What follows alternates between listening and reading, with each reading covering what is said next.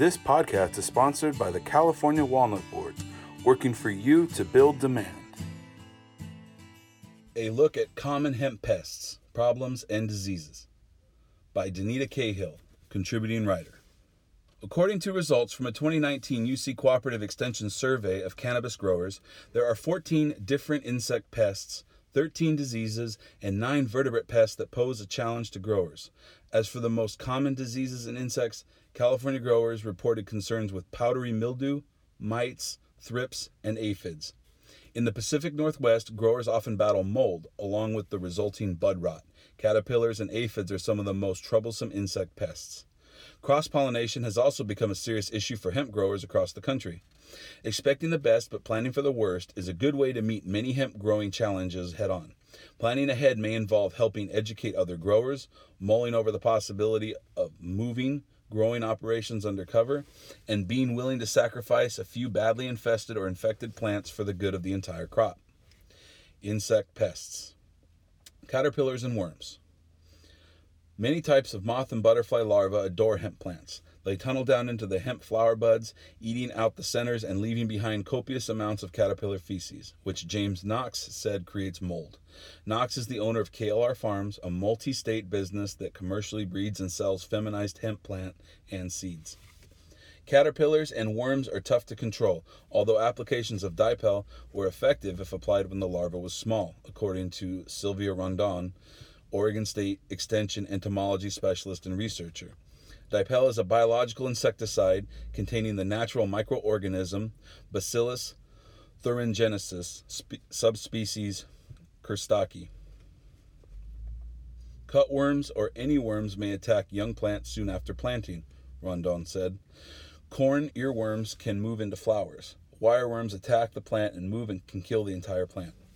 There are naturally occurring parasitic wasps that can control worms, Rondon said, adding that the wasps prefer mild weather, not too hot nor too cold.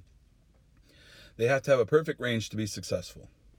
Aphids make a sticky mess on plants. Ants farm aphids for the white juice they secrete, and this aphid milk tends to create mold. Spraying organic pesticides kills the aphids, but their dead bodies also create mold. Instead of trying to remove infested plants, a likely way to drop aphids that will then attack other plants, Knox suggests using a plumber's torch turned on low or a weed torch to burn aphid-infested plants to ashes in place. Leafhoppers tend to attack plants during hot, dry weather when they are thirsty. They suck plant sap, leaving white spots on the leaves. Damage generally appears in clusters. The white spots turn brown with time. Severe infestations can make leaves yellow and die.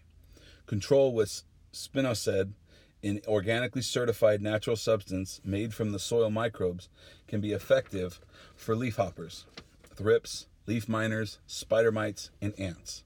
It works by disrupting the nervous system. Spinosad is most effective at treating the larval stage of insects. Used with caution. For the first 3 hours after spraying, the bacterium can also harm honeybees. After the product dries, it is then safe for pollinators. Thrips are so tiny they can't be seen by most human eyes unless they're in a cluster. Often found on the underside of leaves, thrips pierce surface cells of leaves and suck out the cell contents. They leave behind a stippling injury. Low population levels don't cause a problem in hemp crops, but high populations can do extensive leaf distortion and damage. Thrips often pose a problem for crops grown indoors. Rondon said when the hemp is grown in the area with other surrounding agricultural crops, thrips are more likely to move in. Water-stressed plants attract thrips, so in places like Central California and Eastern Oregon, thrips can become a real problem. Any location that is hot and dry, thrips really thrive, said Rondon.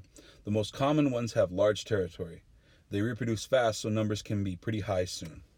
Good irrigation practices are the best way to make your hemp crop less attractive to tiny pests, according to Rondon. Biological control includes the minute pirate bug, which is a generalist predator. Thrips are one of the minute bug's favorite meals. The small oval black and white patterned pirate bug is commercially available for release. Like aphids and thrips, mites are a piercing, sucking pest. And like thrips, they are so tiny it takes a microscope to see them well. Minor mite populations pose little risk to hemp crops and likely won't even be noticed. Unlike spider mites, hemp russet mites have no webbing. High populations of hemp russet mites cause leaves to lose color, appearing dull with a grayish or bronze tint. Foliage may become brittle and buds may show damage. Mites generally start feeding on the bottom leaves and work their way up to the top of the plant. Growers can fight mites with mites. Predatory mites that attack and eat plant-sucking mites can be purchased commercially. Mold. In 2019 and the ensuing bud rot was brutal for hemp growers, according to Knox. Mold was a real thing last year, not just for Oregon, but across the country. Oregon hemp in particular was hit hard with mold. The Willamette Valley had few really sunny days in the summer, but many partly cloudy, somewhat hazy days compared to previous years in recent history. Then the rains came, followed by freezing temperatures. Other regions of the country were drought-stricken, which created extreme insect issues. It added up to a very challenging year for the Pacific Northwest hemp grower. Because of mold issues, early rain in September was beginning of the end for many Oregon hemp growers, Knox said. Buying mold-resistant plants and seeds are the best bet against mold issues. Crop rotation may help. Cleaning fields of plant stubble after harvest is also good sanitation practice. When powdery mildew is noticed, prune infected plants, quarantine, or discard severely infected plants. Cross-pollination problems.